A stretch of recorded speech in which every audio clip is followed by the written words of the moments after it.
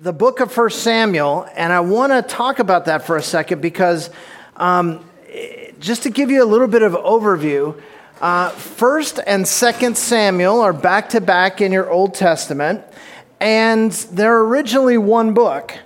It's just the book of Samuel. And it got divided into two a long time ago and placed in Scripture that way so that we don't have one gigantic book because they're both large on their own. So 1 and 2 Samuel, one book, written by probably multiple authors. We're not exactly sure who authored exactly which parts of it. It's more of a compilation of the history of Israel during this season. And it covers basically in 1 and 2 Samuel, it's going to cover about, to give you a sense of where we are on the timeline, it's roughly about 1100 BC to about 950 BC that's being covered in those books. And it sort of divides into three sections. The first section is all about the life of Samuel. The second section is all about the life of Saul. The third section is all about the life and the reign of David. And the focus of our study is the life of David. So we're going to be bouncing around in 1 Samuel and 2 Samuel during this study. But to understand David's story, you have to include some of Samuel's story. To understand David's story, you have to include some of Saul's story, because these men are contemporaries and they're involved in things together.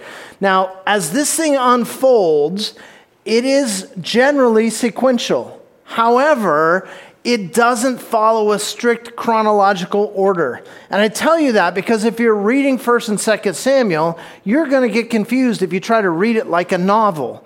Because all of a sudden, it talks about something and you're like, wait, I thought this happened before, and which order did this come in?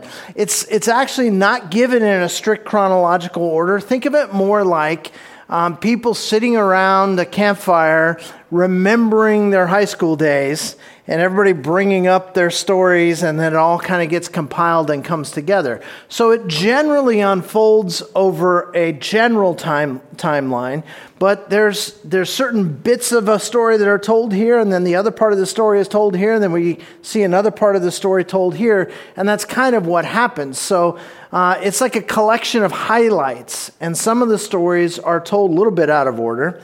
And it's going to seem even more choppy in the way that we covered on Sunday mornings because we're not covering the whole thing. And so we're going to be bouncing around from one highlight to another. And the point is that we're going to be looking for lessons.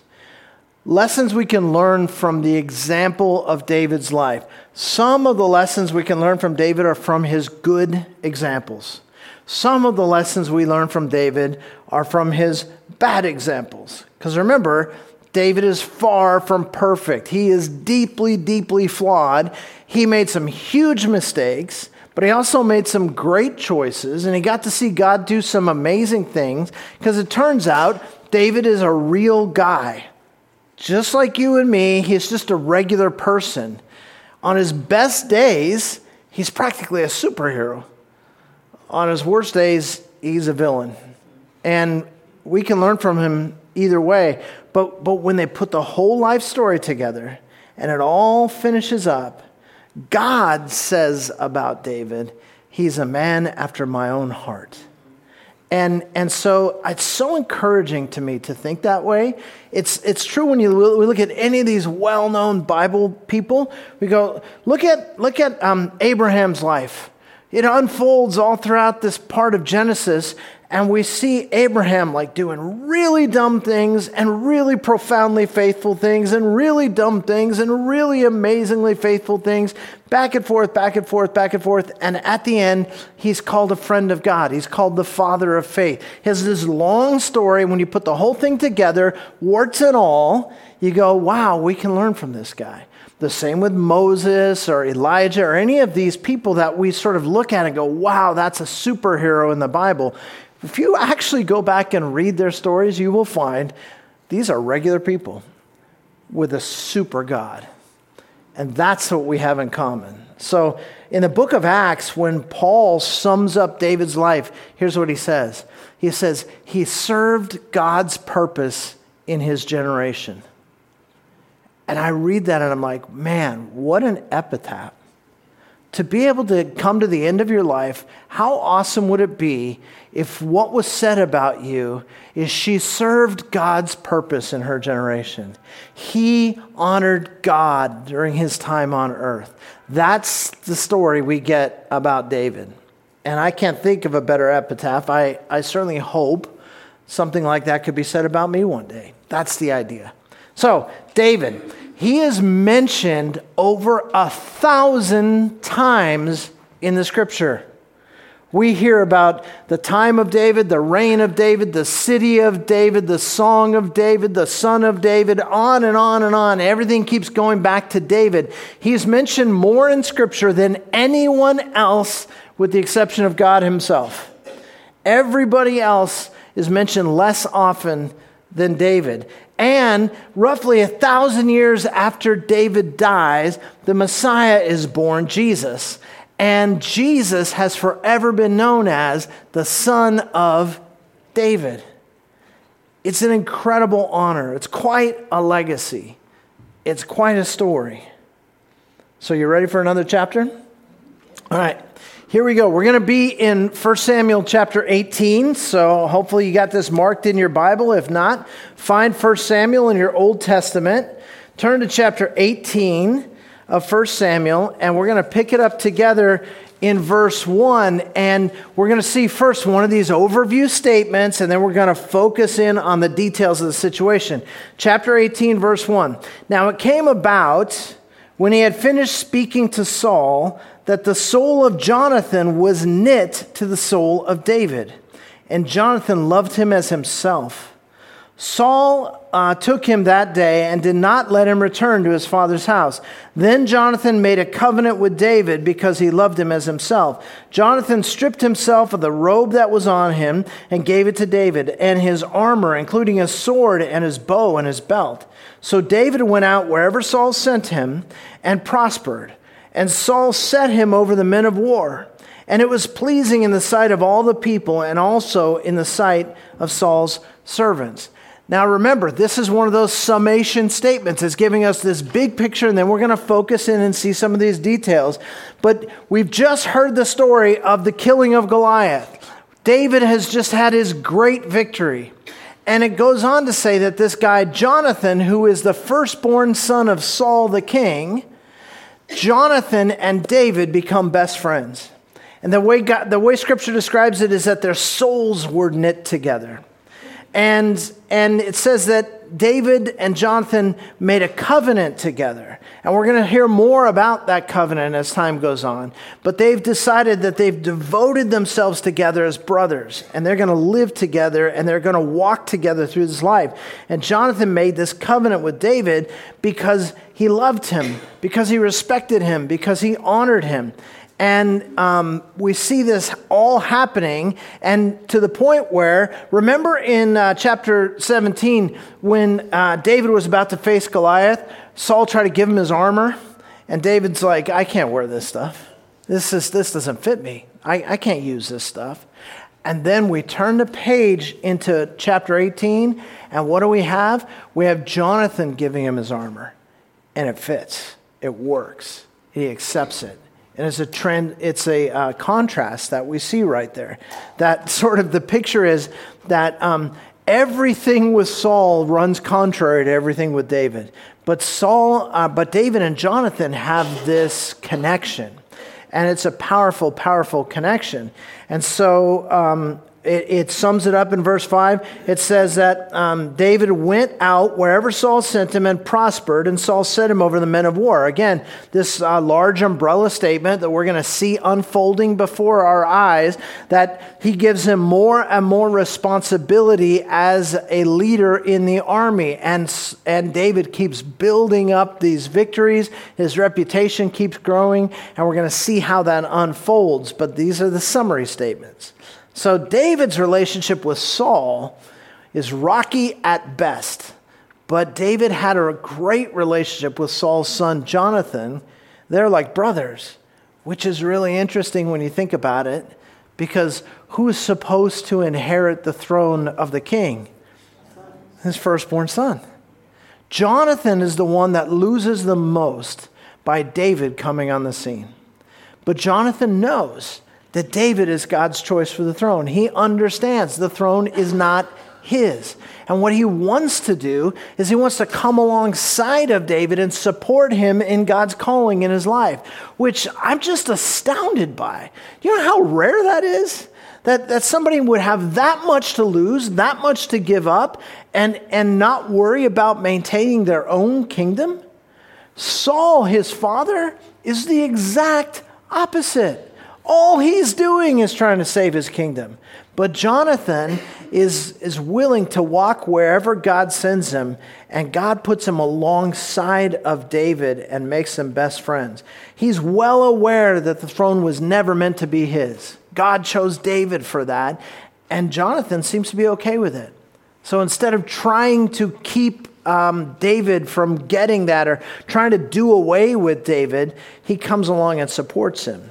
See, Jonathan knew that the story was not about him at all. The story was about God.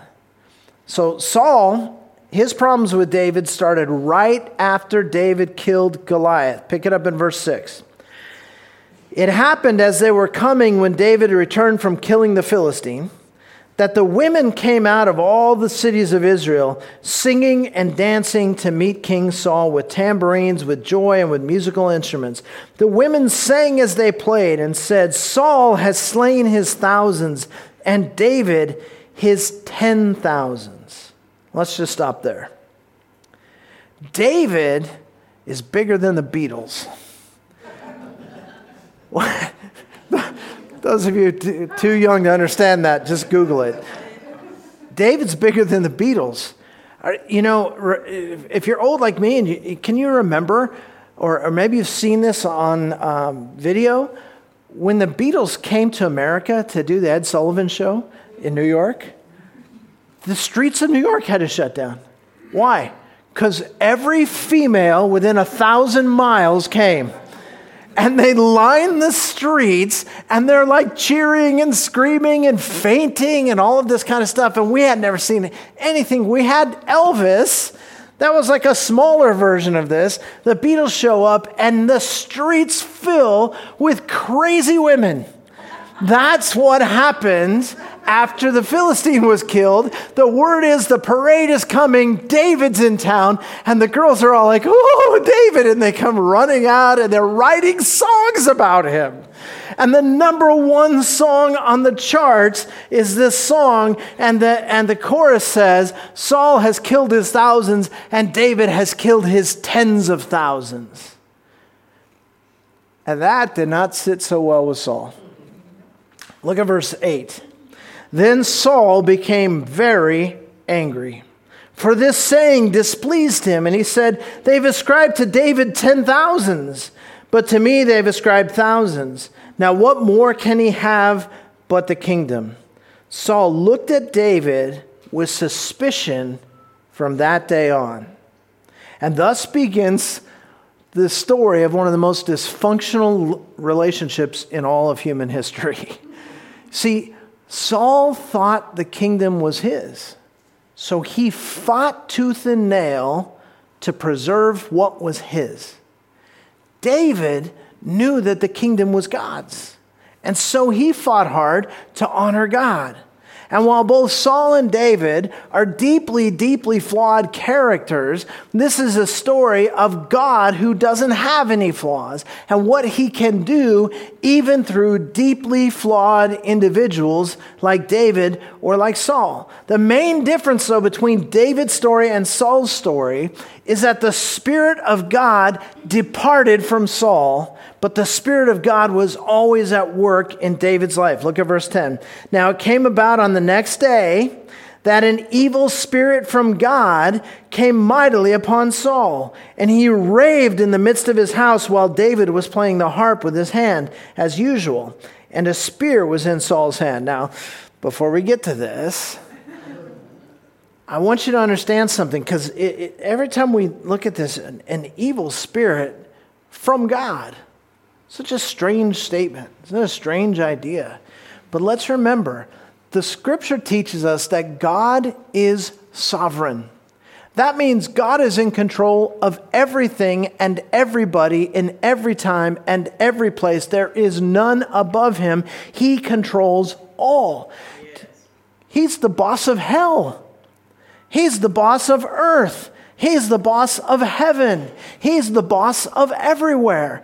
And just as God allowed Satan to torment Job in the book of Job, and Satan could not do it without God's permission, in the same case, now we have another evil spirit that is being controlled by God and given permission by God to go and torment Saul. And Saul is going to be tormented off and on by an evil spirit for the rest of his life because the Spirit of God has been taken away from him. And we're going to see this massive contrast between these two men. So Saul is sitting there holding his spear, and David, it says, is playing the harp. Now, when you picture someone playing a harp, I know you're picturing some lovely lady in a long flowing gown in an orchestra with this big thing. But what David was playing was probably what they call a lyre. It was more like a 10-string guitar. And David was incredibly proficient as a musician. And Saul would have these fits of rage related to this spiritual oppression that he was under. And the playing of music soothed him. And so once he learned that David was this great musician, he would have David come and sit in the throne room and strum his guitar. And Saul would generally calm down. And so one day, David is in there playing music, and Saul is trying to keep his emotions in check. And he looks and goes, here's this spear. There's that stupid guy who's a threat to my life. And watch what he does. Pick up verse 11. Saul hurled the spear, for he thought, I will pin David to the wall. But David escaped from his presence. And then don't miss this word, twice. I don't know what that means. I don't know if that means there were these two different instances. We're actually going to see more instances where he keeps throwing spears at David.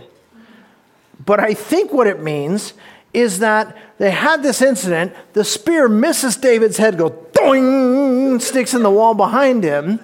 And David goes, what's up? And he goes, oh, sorry, my mistake. Keep playing. Goes and grabs the spear, sits back down. David starts playing again, and doing comes right behind him again. And at this point, David, being incredibly wise, goes, it might be best for me to leave now. And he hits the road. And verse 12, now Saul was afraid of David, for the Lord was with him, but had departed from Saul. This is the contrast we're going to see mentioned again and again in a bunch of different ways. The Spirit of God is with David, but the Spirit of God has departed from Saul. Remember, this is not David's story. It is not Saul's story. It's God's story.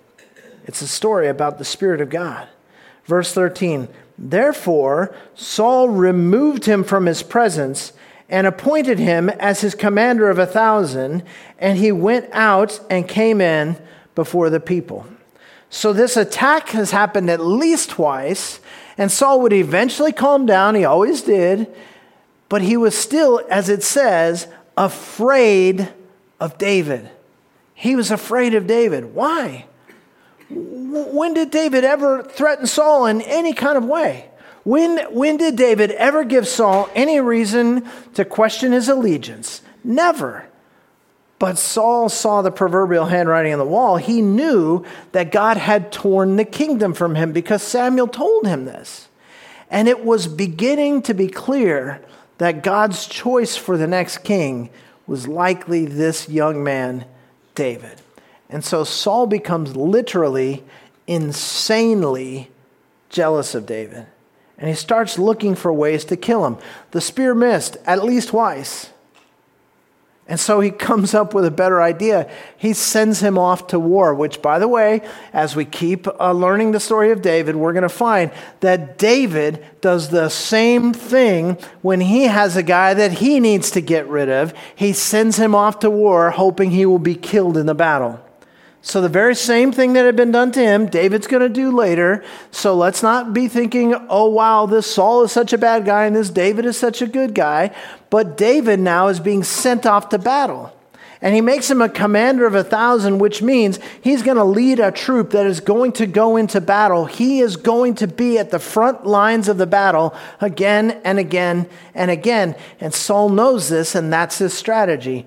But David prospered even more. Verse 14, David was prospering in all his ways, for the Lord was with him. Notice it keeps mentioning that.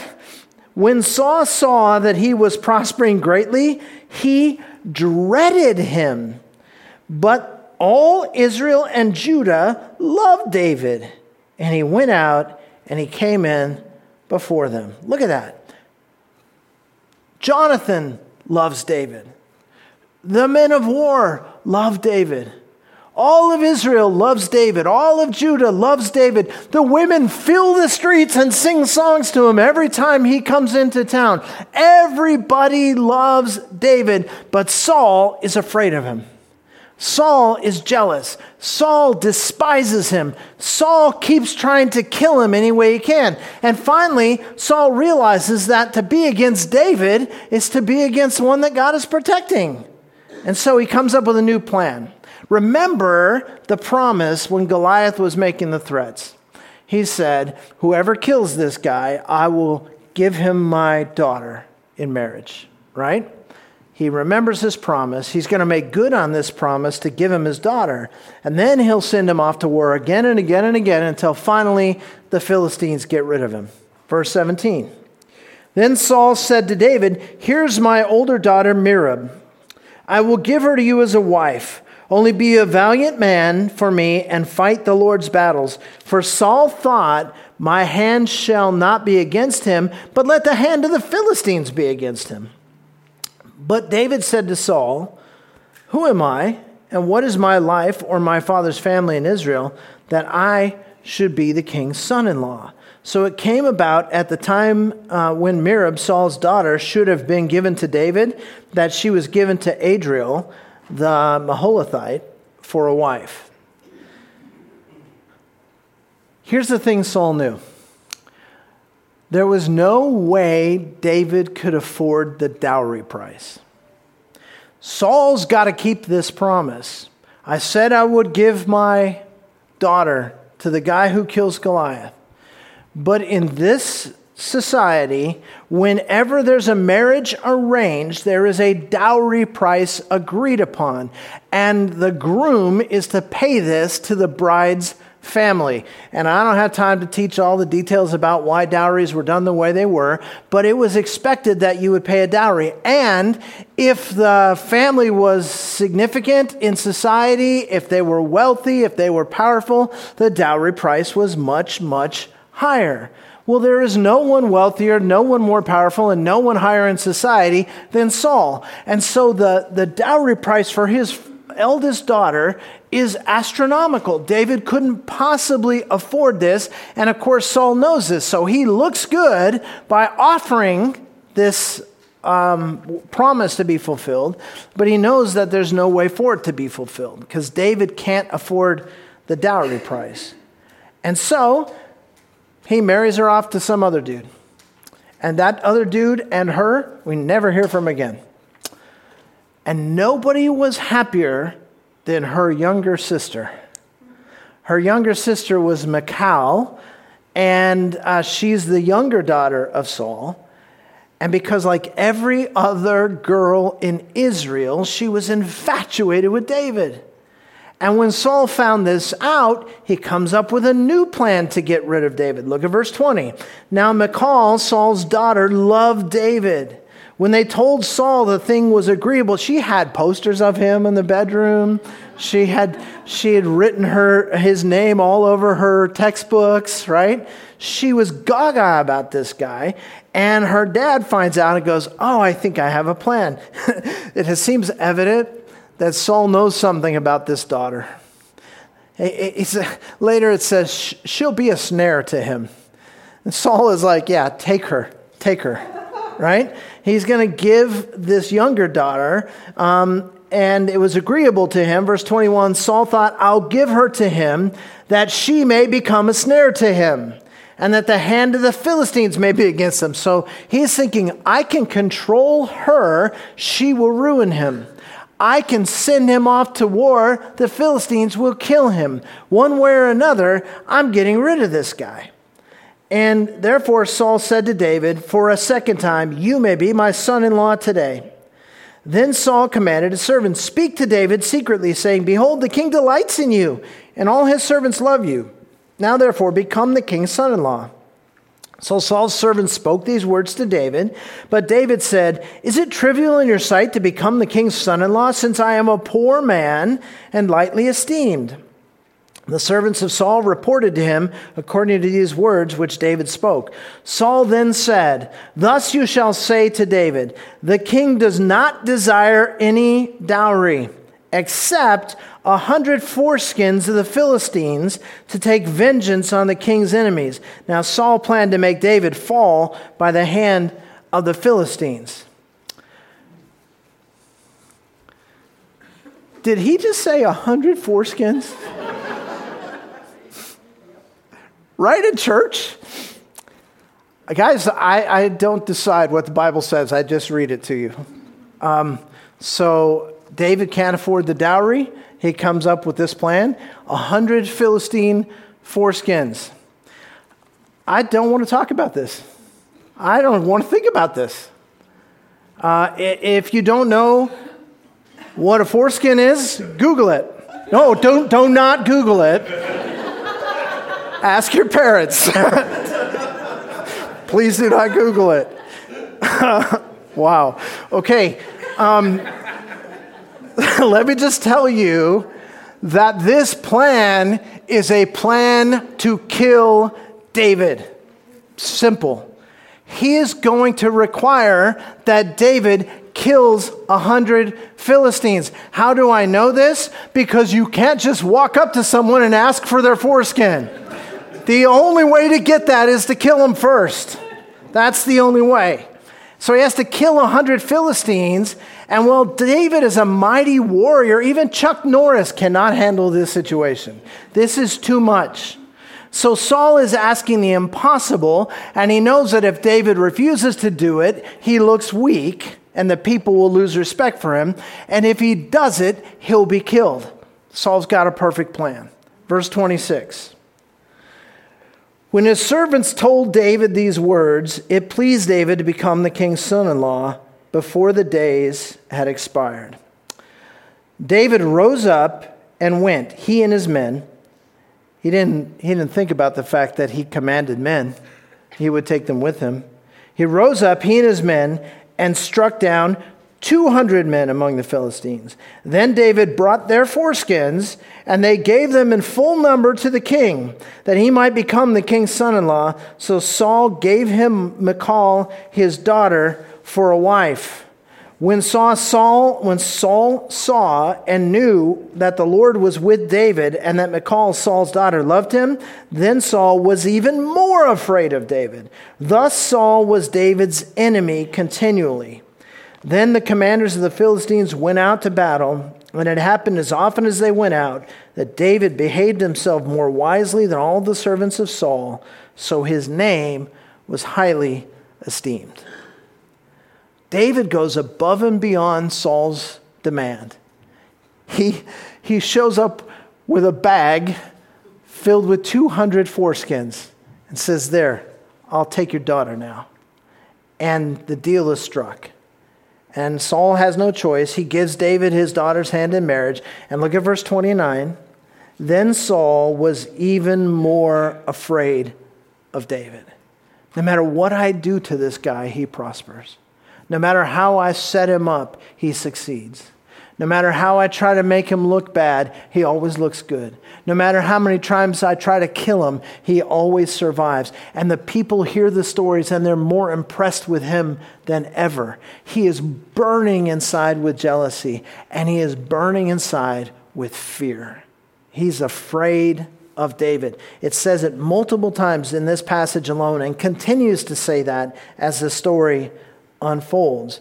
The more Saul allowed his fear and jealousy to tell him what to do, the more his fear and jealousy grew. And the more that David trusted God, the greater his successes became. Fear and jealousy make terrible masters. If you get nothing else out of this story, fear and jealousy make terrible masters. I have never heard anyone tell a story about how they made a decision based on fear and jealousy, and looking back, they're glad they made that decision. Fear and jealousy make terrible masters. And from this point on, virtually everything Saul does is motivated by those two emotions, fear and jealousy. And Saul is trying to protect his own kingdom. And he lives in fear that somebody like David is going to take it away from him. But even after he wears the crown, David realizes that the kingdom is not his. The people are not his. The throne is not his. The kingdom, the people, and the throne belong to God. And David understands that. It's God's kingdom. So fear can have no control over David because he submitted himself completely to God. It's interesting that verse 30 shows us the contrast between David and Saul. Saul acts rashly out of jealousy and experiences more fear and jealousy, but David acts with wisdom, it says, more than anyone else in the kingdom, and he experiences more success. Now, I'm going to ask you to flip in your Bibles to the back of the New Testament in the book of James, and I'm just going to point out that James comments on this later. It's all the way to the back. It's right after the big book of Hebrews and before you get to the books from Peter. And I want you to go to James chapter 3 very quickly with me, and I want us to look at verses 14 through 16 of James chapter 3 and see if you don't see the lesson of David and Saul taught in this passage. Let's start in verse 13. Chapter 3, James. Who among you is wise and understanding? Let him show by his good behavior his deeds in the gentleness of wisdom. But if you have bitter jealousy and selfish ambition in your heart, do not be arrogant and so lie against the truth. This wisdom is not that which comes down from above, but is earthly, natural, demonic. For where jealousy and selfish ambition exist, there is disorder and every evil thing.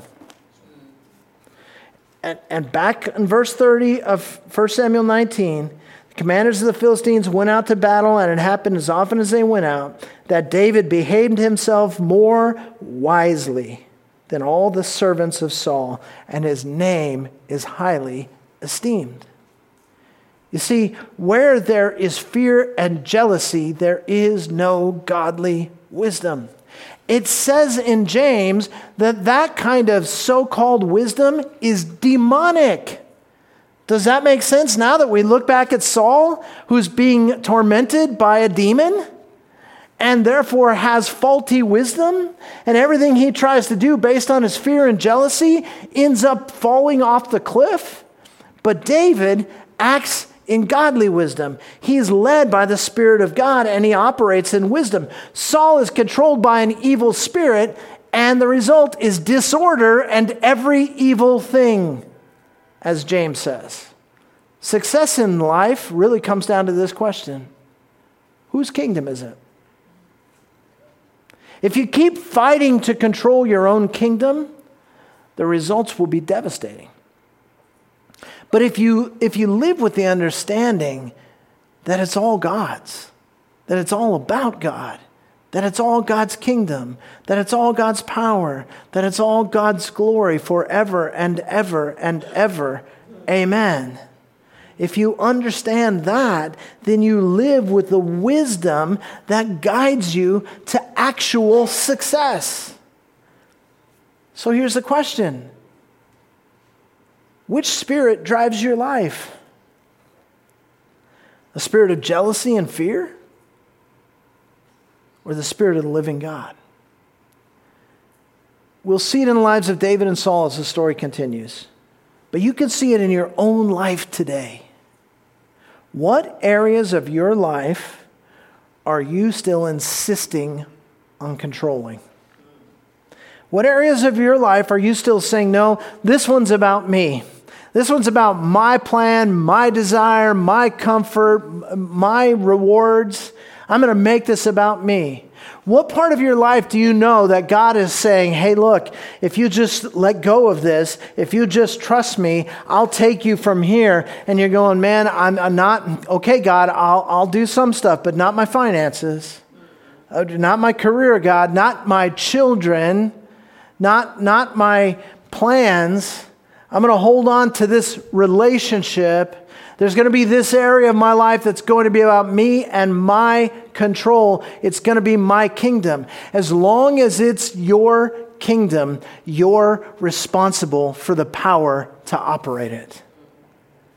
But if you're living in Christ's kingdom, you're going to experience the success that only He can bring. Paul says it this way. He goes, it is no longer I who live, but Christ who lives within me, and the life that I now live in the flesh, I live by faith in the Son of God. He said, I've counted all of the things I've built up for myself as trash, and I've focused my attention on one thing, knowing God, serving God, honoring God. My life's going to be about His kingdom. And because of that, he can leave the fear behind. Because of that, he doesn't have to walk in jealousy. Because of that, he doesn't have to be controlled by his emotions. He never had to fear because he had already surrendered fully to Christ. So what did he have to lose? As the famous missionary Jim Elliot famously said, "He is no fool who gives what he cannot hope to keep to gain what he can never lose." And he fearlessly, Jim Elliot, gave his life on a beach, reaching out with the gospel, trying to get his murderers to know the saving grace of Christ. He died on the beach and woke up in heaven. He is no fool who gives what he cannot hope to keep in order to gain what he cannot lose. Living for the glory of God is the most liberating thing a person can do. Despite all of his weaknesses and failures, David made his life, the whole story, about the kingdom of God. Saul made his life about the kingdom of Saul. Who is the king in your kingdom? That is a question worth pondering. Let's stand and pray together. Our Heavenly Father, as we come before you, grappling with the truth of your word and realizing that for all of us, things like fear and jealousy and doubt and discouragement and anger and all of these issues, they have too big a place in our lives. And so, God, we come before you as those who, like David, are weak, as those who, like David, are prone to failures and mistakes. And we open our hands and say, those things we've been holding on to, God, we'd really appreciate it if you'd take those things. We'd really appreciate it if you would guide and direct even the smallest corners of our lives, that we might experience you and the abundance that comes with that, and get off the thrones in our own lives and let you take your rightful place. Help us so to do, for we ask it in Jesus' name. Amen.